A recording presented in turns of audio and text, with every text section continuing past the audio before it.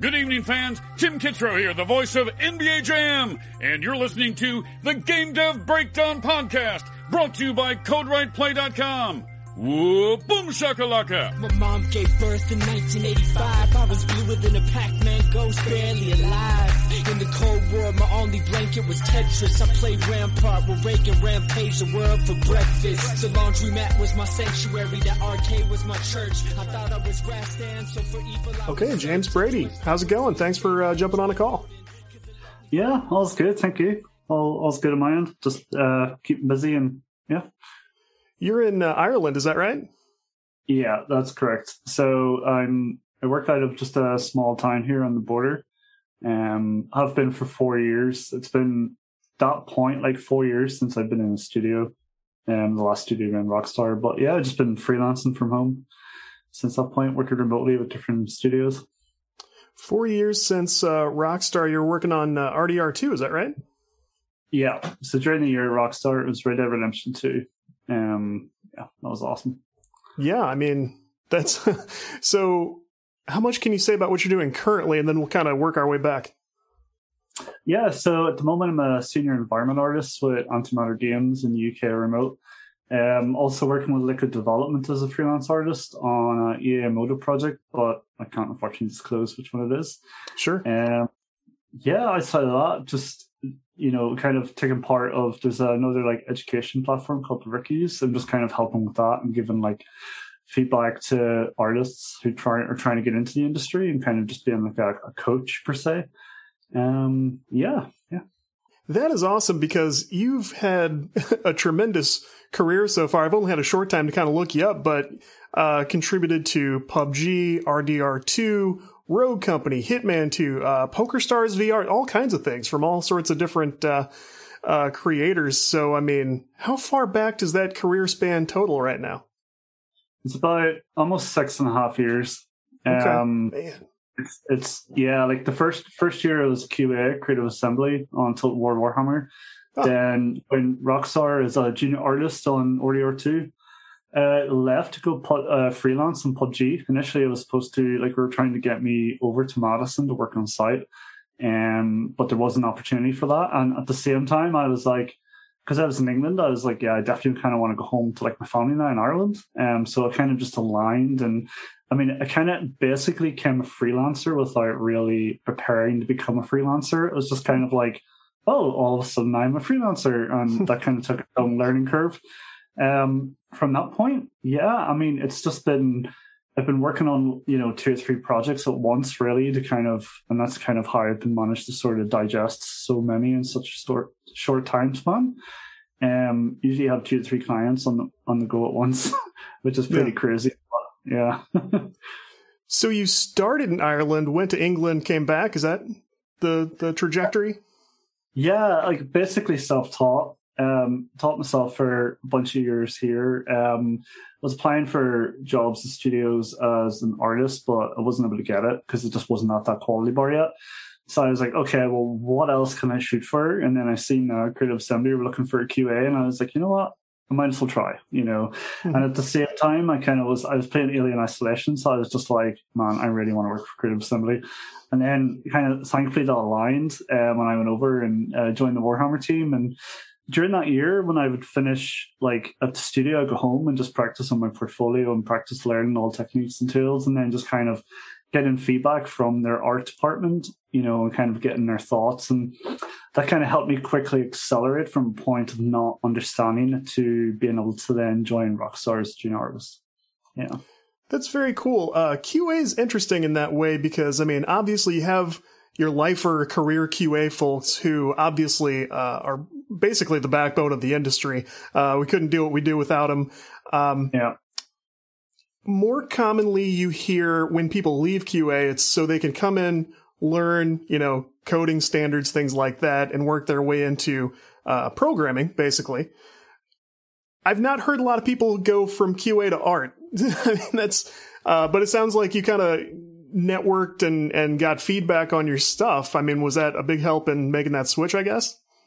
Yeah, absolutely. I mean, initially, because I really kind of got myself embedded with the art team at Creative Assembly, and I know they were trying to kind of like get me in as like an associate artist, but that role wasn't available at the end of the project. And I think I just literally was looking online. I was like, you know what, I'm going to see kind of what else is floating around in junior art level. And then I seen Rockstar were hiring, and I mean, I applied, but in my own mind, I was like, no way am I even like going to get that job. And then I was so shocked when I got an email for an interview. I was like, what? You know, and then going up to like the studio and meeting the guys and, you know, being there. And then, you know, like I've heard so many other people getting art tests, and I thankfully never had to take an art test. So I just literally had the first interview, went home. It was like about a month later, then I just got the offer, and I was like, oh, wow, okay, this is real. Wrapped up my notice with Creative Assembly, literally finished on the Friday and moved to another city on the Saturday to start Rockstar on the Monday. And it was just insane. Yeah. Did you go to school for anything related before you got started this way? Yeah, so the thing is, like, I grew up in a very small town. Well, funny enough, the same town I reside in now in Ireland, where it's not really an industry here. So people, like, if you tell people you want to make video games, they kind of just have the attitude of, you know, go get a real job. It's like, it's just a phase. Yeah. So there wasn't really that support during school.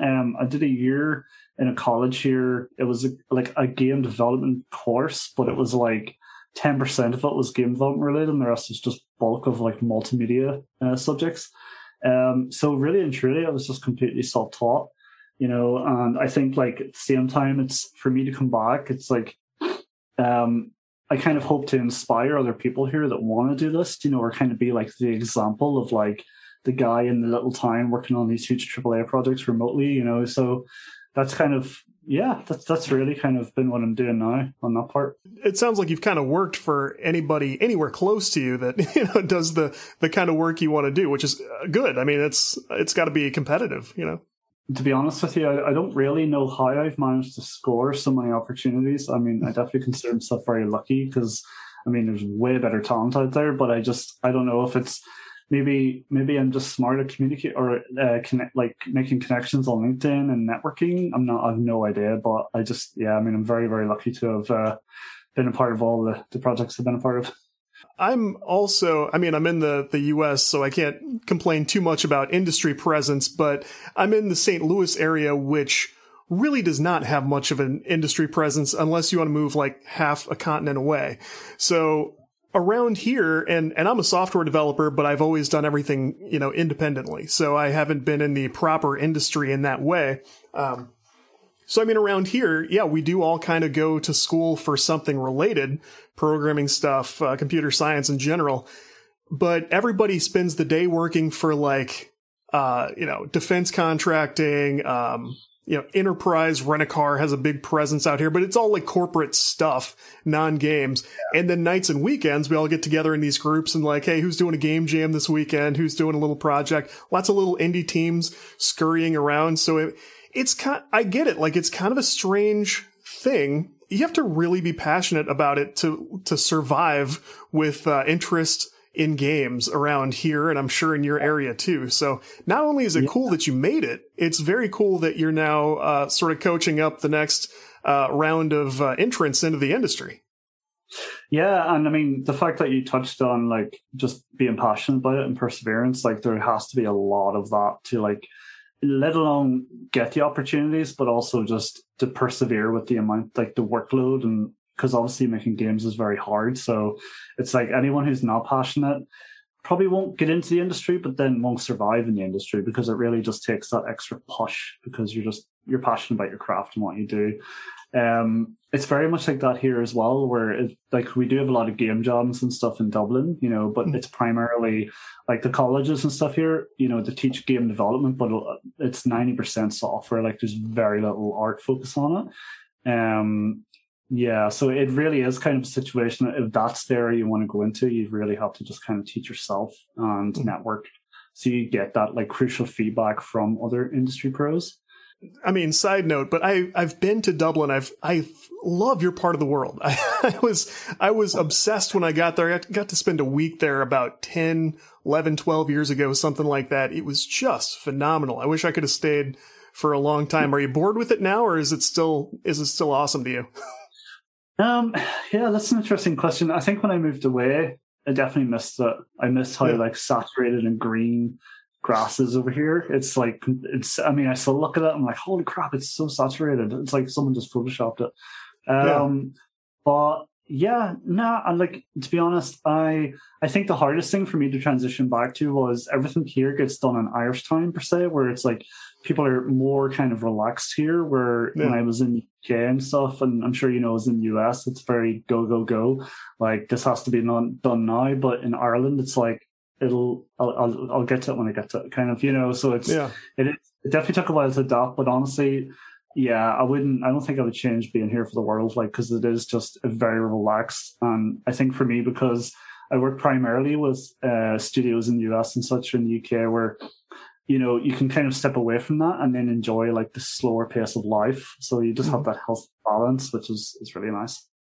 That was one of the cool things about being there for about a week was, and not really during peak holiday or travel time or anything, but just while people were living, working, kids were going to school, that kind of thing. And in the middle of the week, we were able to go out and, you know, see smaller towns and stuff and see people just kind of getting together for like pick up football games, you know, doing things in the park and stuff. It did seem really, it seemed like a lot healthier culture than places you could be working right now, right?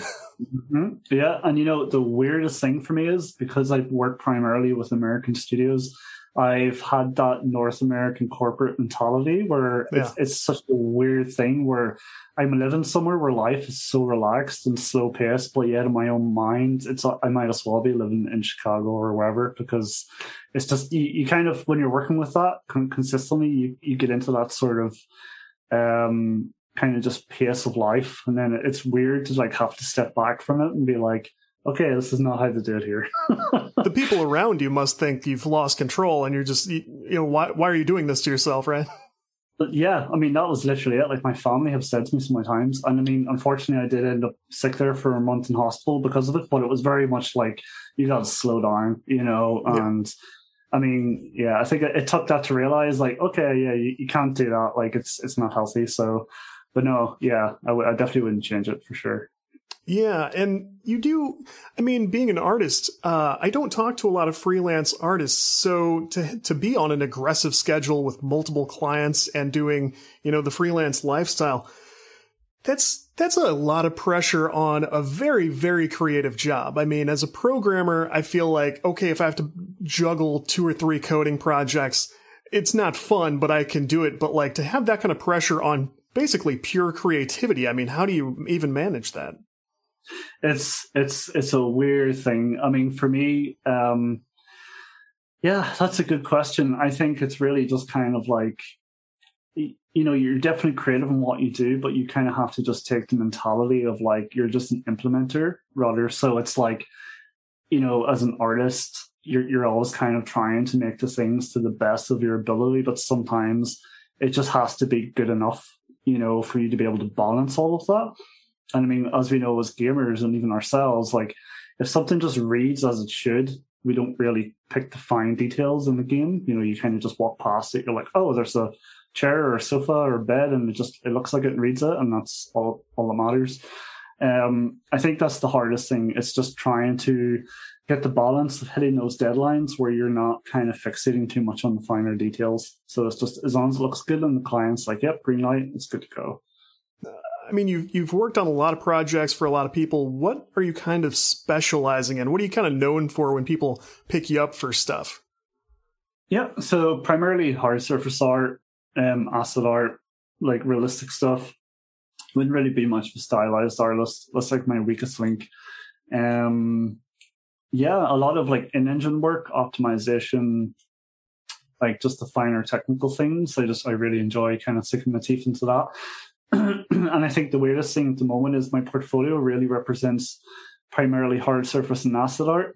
But for the last, I'd say 3 positions, it's really been a broader stroke of like full environment work and character work. But unfortunately, as you know, with everything being under NDA, it's like, it doesn't really reflect that. But yeah, I mean, for me, Morley, usually when I'm picking up contracts, it's just hard surface art, asset art, realistic or sci-fi. Yeah. Is it dangerous in the art game to kind of branch out and sort of spread yourself out a little thinner when you're talking to a new studio, new client, new studio, anything? Do they kind of go like, well, we were hoping to find somebody who had done like 5 years of strictly X or Y? Yeah, it is. Honestly, there's so many artists that specialize in those areas that if you're stretching yourself thin, A, you're probably not going to deliver on your best work, and B, it'll hurt your reputation because then people will just assume that that is your best quality bar. Yeah, I mean, I don't think a 3D generalist kind of exists in the games industry. It's very much everyone's very specialized and focused in certain areas. And I think like if a studio requires a certain need, there's always opportunity for that. Like there's always people that they can reach out to, you know? So I think like my advice to anybody would really just be like, you know, find your niche in a specific area and just hone in and obsess over that as much as you can to be the best at that one thing, because long term it will shine and your strongest work will be in your portfolio and it'll go a long way. Mm-hmm. One of the last artists I spoke to was Luis Alonso, who had contributed to Mass Effect, Need for Speed, like another very impressive portfolio. And he had sort of gradually shifted into the technical side because he had come in doing fairly technical things.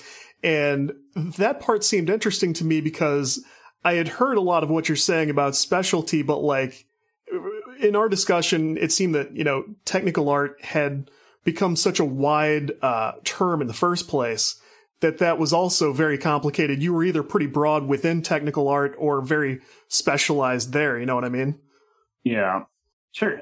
I do agree. I think it touches on a lot of areas because, I mean, you have technical art for environments, assets, characters, even animation, rigging. Like it is a huge, broad spectrum, you know, but I think in that there probably is people who just specialize in those specific departments, you know, in studios, because as you know now with projects and how big studios are getting, how big projects are getting, like they have the financial budget to kind of get the manpower they require and kind of just get all of those like individual people. Mm-hmm. It's kind of a funny thing, especially when you mention budget, because it seems like art is even more than coding. Art's hard to get into when you're teaching yourself. Like you said, you know, you had mostly done because you use a lot of expensive tools, a lot of complicated tools. And I'm kind of wondering like what you specialized in on your way in. Yeah. So, I mean, so it's weird because if I like if I go way back to the start, I used to use my mom's old laptop and I used to start learning Maya, and I just, for some reason, I couldn't stick with Maya. It was complicated. There was too many, just the UI was just not easy to navigate and learn. So I basically honed in on 3ds Max and utilized that. And that's basically been my go-to since.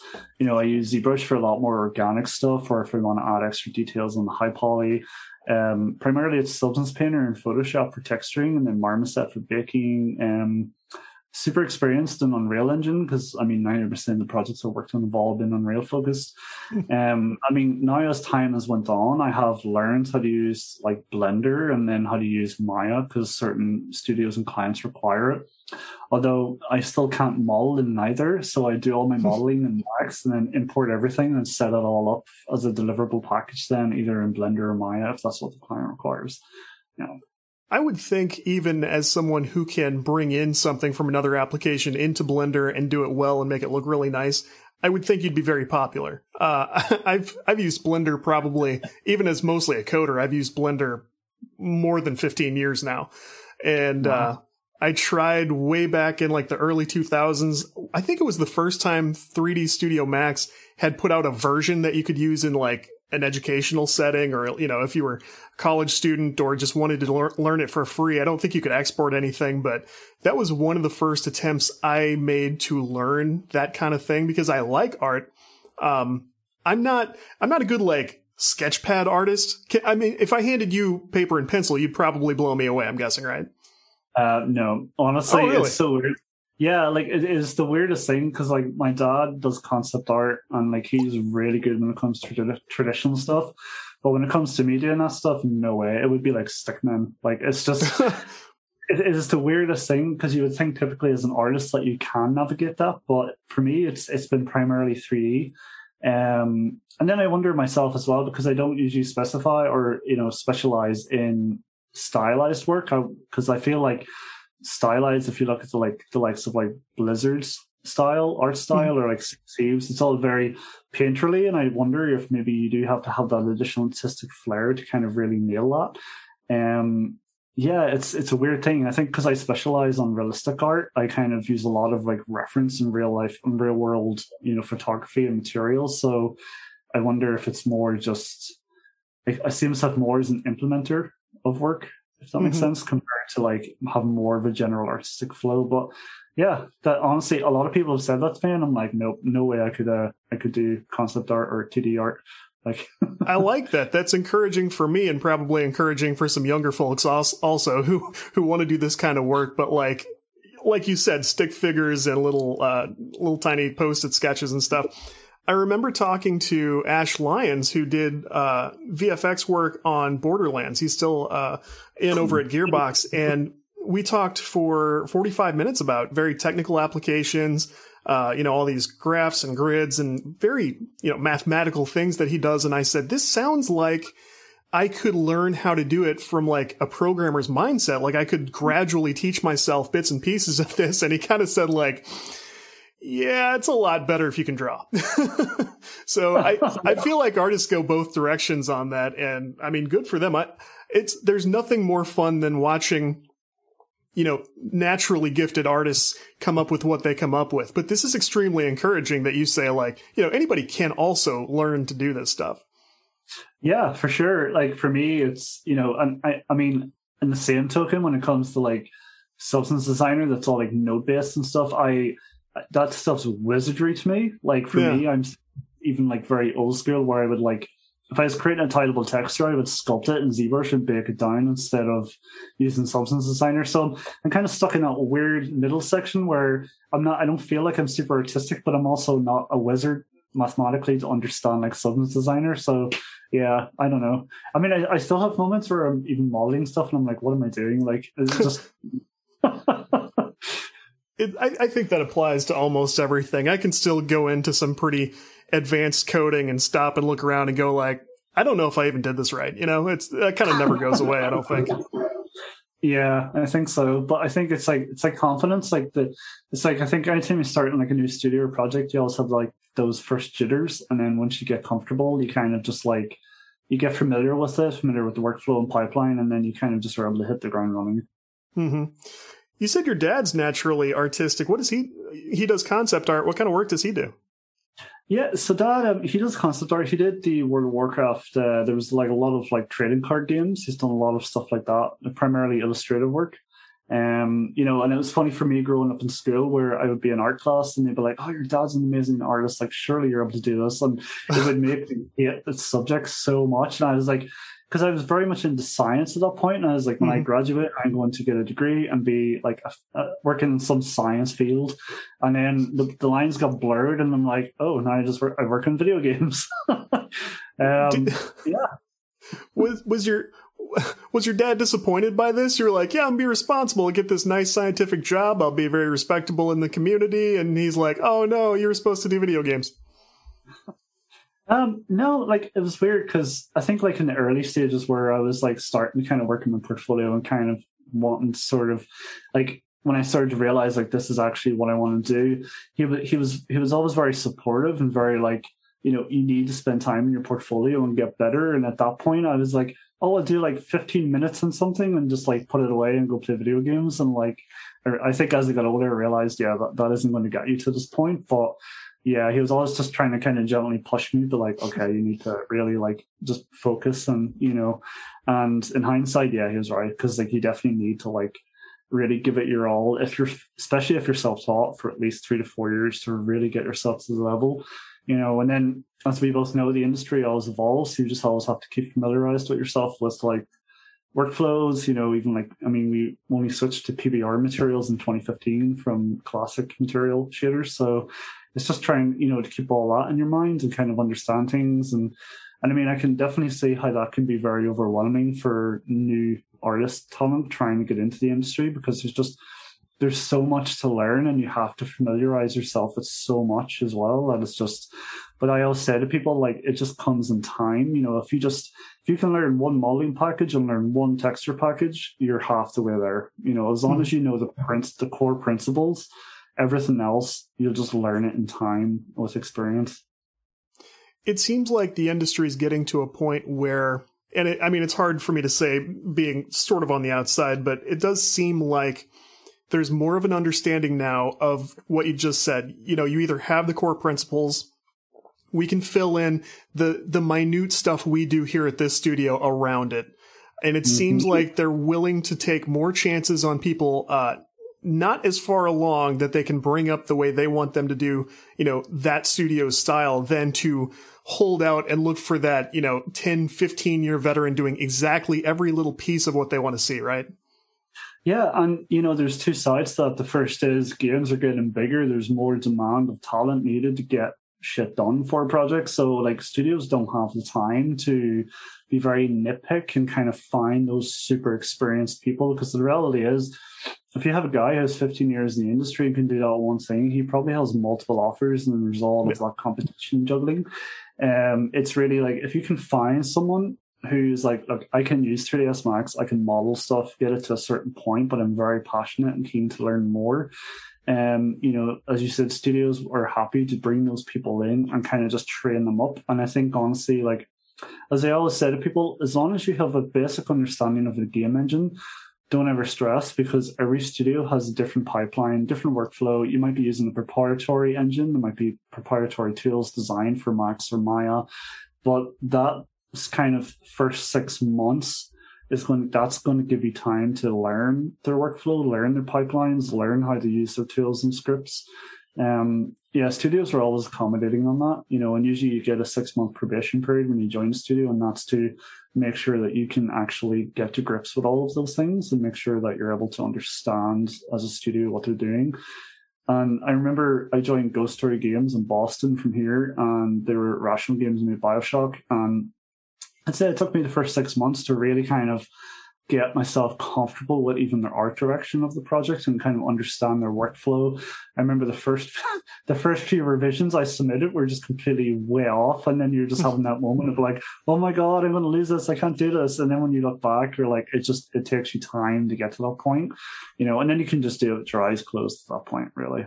Yeah. It reminds me of that joke that goes around on social media every once in a while, where you've got the junior, you know, artist or programmer, whatever you want to say, who goes like, oh no, I messed something up, I'm going to get fired, I won't be able to pay the bills this month, my career's over. And then you've got the senior programmer or artist who does the same thing and laughs and goes, hey, everybody, look at this dumb shit I just did. Yeah, it's literally like that. I think it is weird, because I think when you're a junior, you're definitely more like very sensitive and conscious to the decisions you're making. But when you get to senior stage, like, I always think it's important to, you know, especially with juniors, remember how you were as a junior and try to support that as a senior. But you're absolutely right in the terms of like, you have enough confidence and knowledge to know at that point how to fix a problem that you can just joke about the problem. You're like, I did this, it broke everything, but it's fine. I'll fix it in like 3 minutes, we're good. It's nice. It's a nicer way to live, for sure. Less stressful. in the corporate game, I try to remember that as well. Like, there will always be, because people kind of catch your eye, like, why is he's so, you know, nervous? Why is this person so edgy about this? And you have to remember that they're on eggshells because they're afraid. They're literally afraid. You know, one wrong move and you know, unfortunately in the wrong roles, sometimes it's true that, you know, if something goes wrong, I mean, they may just throw you to the wolves a little bit, but it is a good thing to keep in mind when you're dealing with more junior people, to be encouraging, be understanding, and remind them, like, it's going to be okay. One way or the other, everything's going to be all right, you know? Yeah. And I have a story. I remember when I was at Ghost Story, so whatever way they use Perforce and source control through Unreal, I did some things that broke a few things where basically certain assets and materials weren't appearing in the engine anymore. So anytime you load up a map, any assets were placed in the world were just disappeared and gone. And the principal artist kind of made me realize this, and I was like, uh-oh, I'm in big trouble. And then I literally just was like, okay, how do I fix this? So I managed to kind of revert it in Perforce and fix it on Rail. And then he was like, oh, wow, how'd you do that? And I just played it cool. Like, yeah, I totally know what I did. I have no idea how I fixed it, but it worked. Yeah. I had one of my first programming jobs. My two teammates they shared one office nearby, and I was out in the cubicles with kind of a bunch of other people from different departments. And I remember very well the first time I was dragging something into the production environment bit by bit, and hearing from down the hall, like, Todd! And I knew right away, like, something had gone wrong. And I'm like, hold on, I'm on it. And I just got bit by bit, put things back until everything was okay again. And like, never mind, it's fine. Like, I knew I messed up. It's a funny thing. I mean, definitely not funny in the moment, but after you're just like, number one, I can't believe I did that, and two, holy crap, I can't believe I fixed it. Yeah, and if I'm able to break something that easily, maybe it's a bigger problem than just me. Maybe we need to look at it. Yeah, exactly. You had kind of a head start on, I guess, pandemic life. Things kind of changed. See, I work independently now also, and I told everybody, like, I was uniquely prepared for the pandemic, but then the truth was the changes kind of kicked my ass anyway a little bit, and it was hard to get through, and I'm kind of wondering what your experience was like. Yeah, so it was so strange when the pandemic struck and COVID kind of became a thing in Ireland. Like, I remember, because I think I was remote for about 2 years at that point, 3 years maybe, and I just remember hearing about all these studios adapting to remote work. And I mean, initially I was like, this is great. Like, it's going to open so many more doors. Studios are going to be more keen to hire freelancers. They're not going to be as kind of paranoid when it comes to people leaking information and such. And then the other side of it was, like, I've not had really any exposure to the COVID-19 pandemic. So for me, it was, I'd be working at home. So you have your own little kind of safe comfort bubble where you don't have to really worry about the pandemic, and you're kind of like excited about the new normal, because you're like, it's going to just change things for the better, I mean, as you know yourself, working at home, it's more relaxing than being in a studio office. Yeah. But then the other flip side of that, it's like, I go into a store, I go on public transport, and I'm wearing a mask, and I'm like, holy crap, this is real. Yeah. That is a strange effect. Like, when you do have to go out, I feel like it hits us a little harder than it might hit other people, because it's like, in your mind, you think like the real world is still out there. Everything's relatively normal. It's really not. It's a lot different, and it's an adjustment. Exactly. I remember the first time going to the store and just being like, okay, this is insane. Yeah. Wear my mask, seeing like the meter gap signs and just, social distancing. I was just like, wow, this is nothing compared to watching like a news report on YouTube. Yeah. Since things have, we're certainly not out of the woods, but as things have started to kind of open back up, the first couple of times I was able to go back into like the post office or just very mundane things and look around and, just see other people. It's like, okay, this is good. It feels like the world's at least out there again, So definitely. And I feel like for me, I think the hardest thing I've noticed about it is like, there definitely is a lot more people around, but people seem to be just a bit more wary or hesitant about being in larger areas or even just socializing, which is kind of a part of it is just like, yeah, okay, I think we're a little bit further from getting to that point, but I hope soon we'll be back to normal and everything will be good. I look forward to it. I think I have a new appreciation for, a small amount of socialization and, a small amount of all the things we joked about hating, 5 years ago. I feel like a lot of us probably have a new appreciation for like, okay, fine. You talk to a stranger for a minute, everything's fine.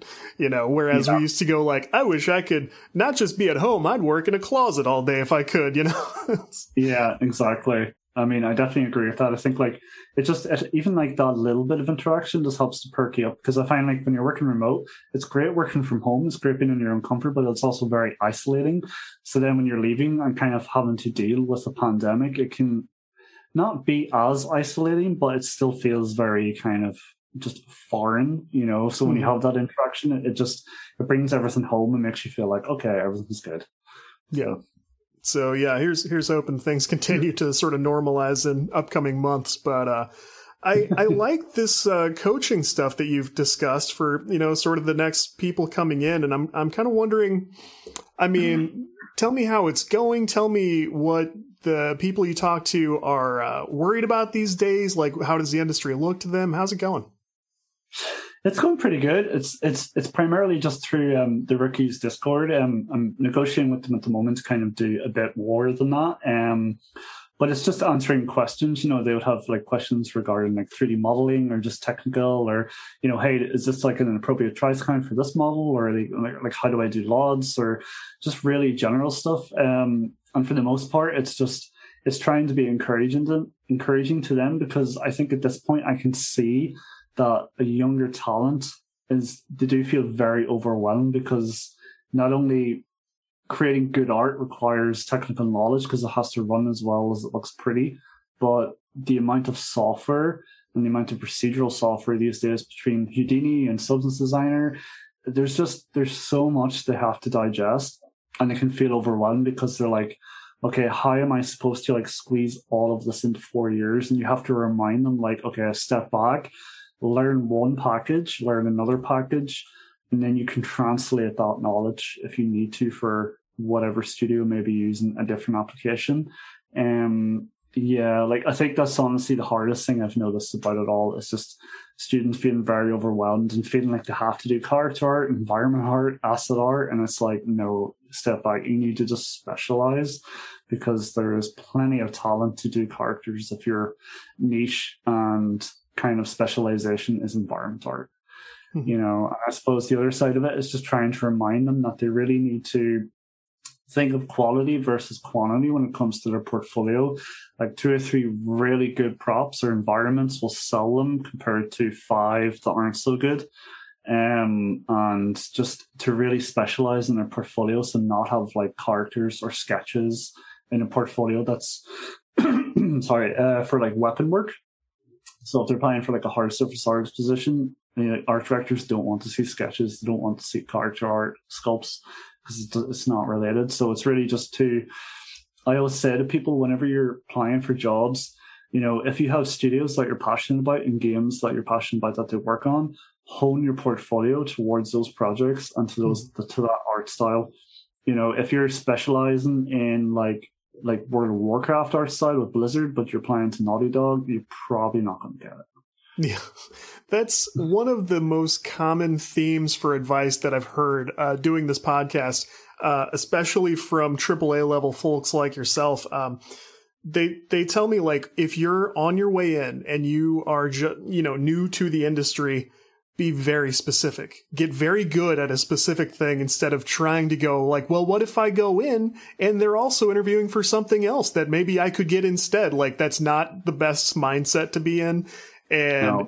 It makes sense. I understand the instinct to think that. It makes sense. But I think it's probably one of the most important things that people can go in and avoid that mistake to go in. I've heard this in audio design, like don't come in for, sound effects role and tell about the audio, like the music composition that you love doing, because they're actually worried that if they bring you in, you're going to be trying to move right away, is one of the big concerns I hear. I mean, does that make sense? Yeah, 100%. And I think, I suppose in hindsight, when I look back, I think if you're starting as QA, but your ambition is to move to another department, it's probably best to really not kind of have that on the forefront, because departments will see that and they'll be like, okay, this guy's not wanting to climb within QA. It's very much like if you go into it, when you kind of know, okay, I need to go this direction instead of this direction, just keep it kind of to yourself that you want to progress as an artist, and just befriend the art team and pick their brains, and just, over lunch or water cooler conversation. And, if you have them on Facebook, post your art on Facebook, definitely make yourself visible, but it's, I think towards hiring managers and stuff, it's probably best not to be 100% honest. And I mean, I think it's fair, especially if you go in with the mindset, like, I don't think there's anything wrong with having ambitions to move once you get in. As long as you're willing to come in and be the best damn whatever they hire you for until, it's time to move over to that point, because you don't do anyone any favors if said Naughty Dog brings you in and has to fire you for being the worst damn QA person they've ever hired and who didn't stop talking about art for 1 second, that kind of thing. Well, that's it. It stands by you because, if once you move into that art role, like that studio that hires you are going to need a reference from like Naughty Dog, for example. So if you can keep in good terms, then you get that good reference, and it just long term it benefits you because then you have that rapport, and you don't know, maybe you start as QA as Naughty Dog and then you get to a senior art level at a different studio and you're like, oh, I would love to go back and work at Naughty Dog. Then the doors are still open. You haven't burnt any bridges. I feel like everybody has some other ambition, even if it's further up the same path. I mean, I've heard not a lot of people get hired strictly for design right away, things like that. They tend to come from other areas. And even if you come in as a junior programmer and want to be, managing production in the future, I mean, it's all movement. So if you're willing to come in and work and be career focused, like I feel like I get to speak on that because I've had a long corporate career at this point. Like if you're willing to come in and take the steps and do the work and be a team player, you have to hone those career skills just like you do your technical skills anyway. Like, I think that's fair. If you're coming in to play on the team, that's going to go a long way as well, wouldn't you say? 100%. And I think if you have to start as a QA or tester, you really get to taste all the flavors when it comes to game development because you're exposed to every department. You're dealing with issues in every department. So it definitely will help you find your niche and what you gravitate towards. And you just get a full picture, broad stroke of just game development. You get to see kind of how everything kind of just comes together. You get to see it being burst and all of the T-pose and characters, being translated into rigged and animated characters. And just, you get to see all of that happening. So really any exposure to the industry at all is highly valuable experience. There's definitely not a case of, oh, well, if you're not doing art, it's not valuable. No, all of it is extremely valuable. Mm-hmm. Just for fun, what are some of the kind of games that got you really got you inspired to pursue, the game industry? Okay, so that's an interesting question. So it can be broad or specific. It's up to you. So I think we'll shoot for specifics. So whenever I was a kid, my dad worked at a graphic design place in Belfast, and he used to bring me down, and we would get cookies and orange juice, and then go, and they would have Macintosh machines set up. And I remember they had Marathon from Bungie. That was the first game I ever played. And I mean, it's a weird situation because I started with Marathon, and then we got the first Xbox, and then it was Halo, and then it was Halo 2. And so honestly, Bungie kind of really put me on that trajectory. And I remember I got Halo 2 and it came with the making of DVD, and I remember watching that, and I think I was 15, and it was definitely at that point after watching it, I was like, this is what I want to do, without a doubt. And I remember I used to just watch it over and over and over and just be completely mesmerized by it and just be like, wow, this is how games are made. This is E3. I've never heard of E3 before. So, coming from a small town in Ireland at 15 years of age, being exposed to E3 and all those other things, it was pretty cool. And I think from that point then it was just okay, how do I go from that to getting into it? But no, yeah, definitely Bungie and their games are the reason I'm doing what I'm doing today. I hear a lot of Bungie. I almost never hear Marathon, so that I'm impressed by that. I didn't even know about Marathon until they did that. If you remember a few years back, they kind of re-released it on, I don't know, Xbox 360 or early Xbox One, something like that. That was the first time I had played it. It's cool. It's a cool game. Yeah, it is weird because I've heard that a lot as well. And I mean, for someone who's 30, I'm just really? People don't know about Marathon? That's so, that's crazy. But yeah, it was literally, I think there was only floppy disks. There was 10 of them, and you just have to install it. And then there was another game from Bullfrog called Syndicate. That was another game that I used to play. And then there was Prince of Persia, the really old school one. But primarily, I remember it just being Marathon. That was the only game I was glued to. And then, from that then to Halo. And it's funny because I can see a lot of references to Marathon in Halo as well, in some of the signage and other aspects. And I think for the longest while, Bungie was definitely a studio I was wanting to join for sure. But I think because I've been so spoiled being able to work in all these AAA projects from basically the countryside in Ireland, I've kind of, it's kind of, instead of the approach being like, I need to move to another continent or country to join AAA studio, it's kind of like, okay, I'm going to try and just like utilize this, especially in a post-COVID world. And just, I think like being around family now is definitely much more important. But I feel with COVID, like it's definitely opened those doors where things that were once upon a time, I don't think that's how it's going to be anymore. I don't see talent needing to relocate. And I see a lot more AAA studios starting to slowly open up to having entirely remote candidates. So who knows? Maybe in the next 5 years, whatever, I might join Bungie remotely. I don't know. Here's hoping. I mean, still seems like a fantastic outfit to, I mean, we know they've gone through many transitions since things kind of really blew up for them, but it still seems like a great team who's really stayed on their feet through the highs and lows. And I'm very impressed by those guys. And I do hope that, hey, I'd love to see added to an upcoming project, but I agree. I've been wanting the industry to shift in this direction for a long time. And there's no reason that everybody can't win if studios are willing to open things up a little bit, bit by bit. I know it's hard to go fully remote, have employees who are never in the office, but I feel like the pros really outweigh the cons. And even people I'm still interviewing are still kind of divided about this, because I talk to a lot of industry folks who it makes them nervous too. Like, hey, okay, let's say I'm at Gearbox and I don't understand how it would work if I had a bunch of teammates who were never here. It's not that they don't want people to be added, but it is a big transition. But, how is it not better for a studio to be able to go, we can work with all the best people in the entire world instead of all the best people in the greater Austin, Texas area? When is that not going to be more of a benefit, right?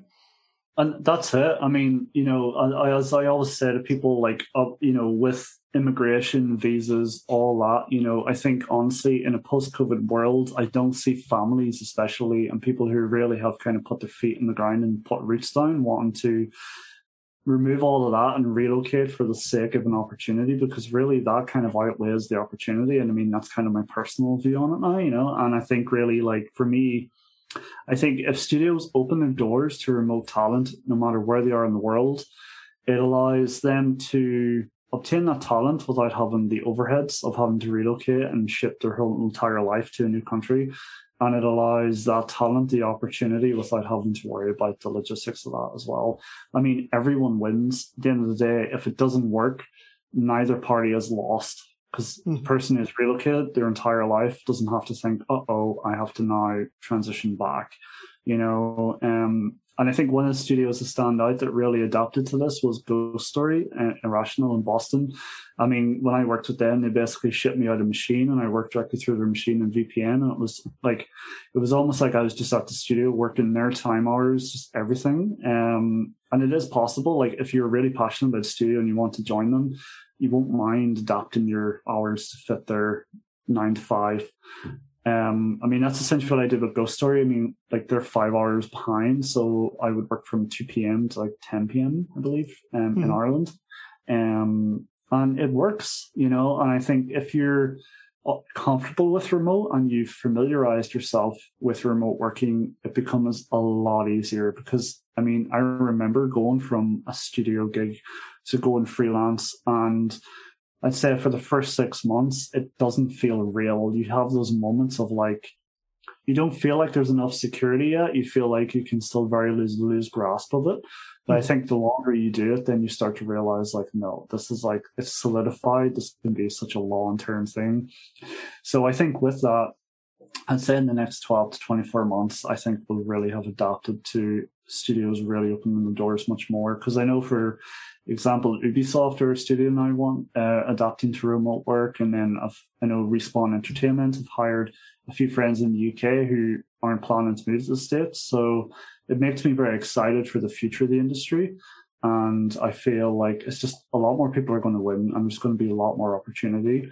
I mean, I recently worked with Art Bully in Raleigh remotely as an art lead for their Raleigh team, you know, which is insane. Me being in Ireland looking after an art team in Raleigh, I mean, it can be done, you know, and I worked on Road Company and Smite with them. And then I was working with Techland as a freelance artist on Dying Light 2, you know, another AAA project. And then now I've joined Antimatter as a senior environment artist. So I'm basically overseeing junior artists in a studio in England from my home in Ireland. I mean, it definitely can be done. You know, if you really take the right mindset to it and just learn to communicate in an efficient manner online, there's no, like, you might as well be in the studio because you can hit that almost that level of interaction.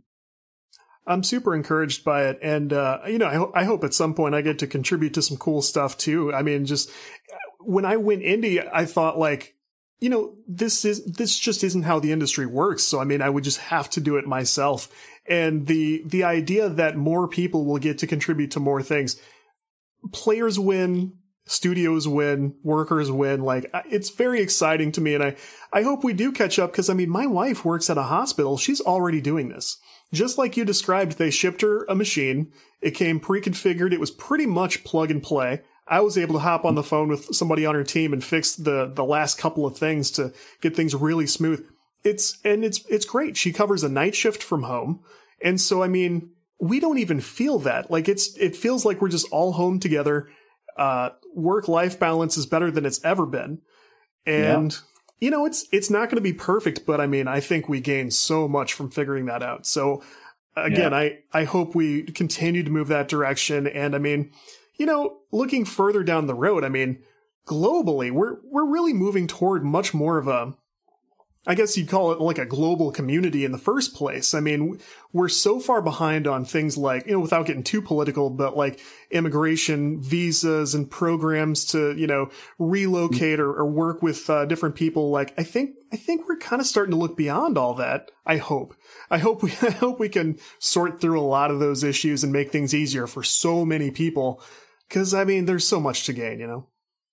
Definitely. And I think, you know, at the same time, honestly, being remote, I mean, for example, you're in the US, I'm in Ireland, but it makes you realize how small the world is. Like, honestly, I think when you interact online, it doesn't matter how far you are physically. It really just makes everything come together.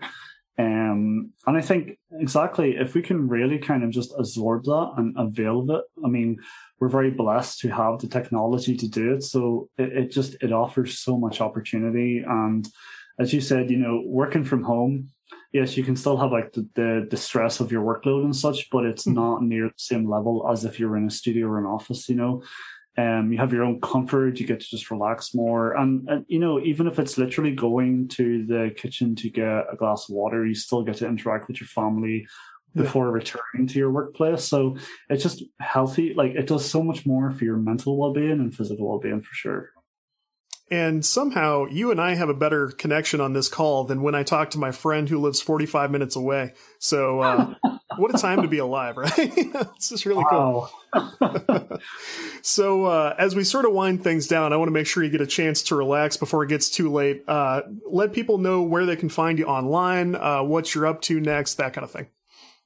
Yeah, so you can get me on LinkedIn, just James Brady. I think at the end of it is just Brady Art XYZ, and then my website's bradyart.xyz, Brady Art 3D, I think. I'll send you a link, so I'll have to double check that because I haven't been on my website for a while. And yeah, over email as well, if they have any questions, it's just bradyart3d@gmail.com. Yeah, and I mean, at the moment, I'm just a senior environment artist at Antimatter, working on 83 and IGI Origins, and just freelancing with Liquid on some AAA work, and I believe another AAA studio in the next 2 weeks. I'm just kind of waiting for a green light on that. But yeah, and I'm actively on Discord as well on the Rookies channel. If they ever want to pop on, you know, they can always reach out and ask me any questions they may have. And yeah. Very cool. I will assemble that all in the show notes, and follow James, get to absorb his knowledge. I mean, it's rare to get to talk to somebody who's accomplished this much in really such a short time. When you look at the list of things you've done, you've been busy, and I like it. So very cool. Thanks a ton for this. This was a lot of fun, and we'll look forward to seeing what's next from you. Awesome. Yeah, and thanks so much for the opportunity as well.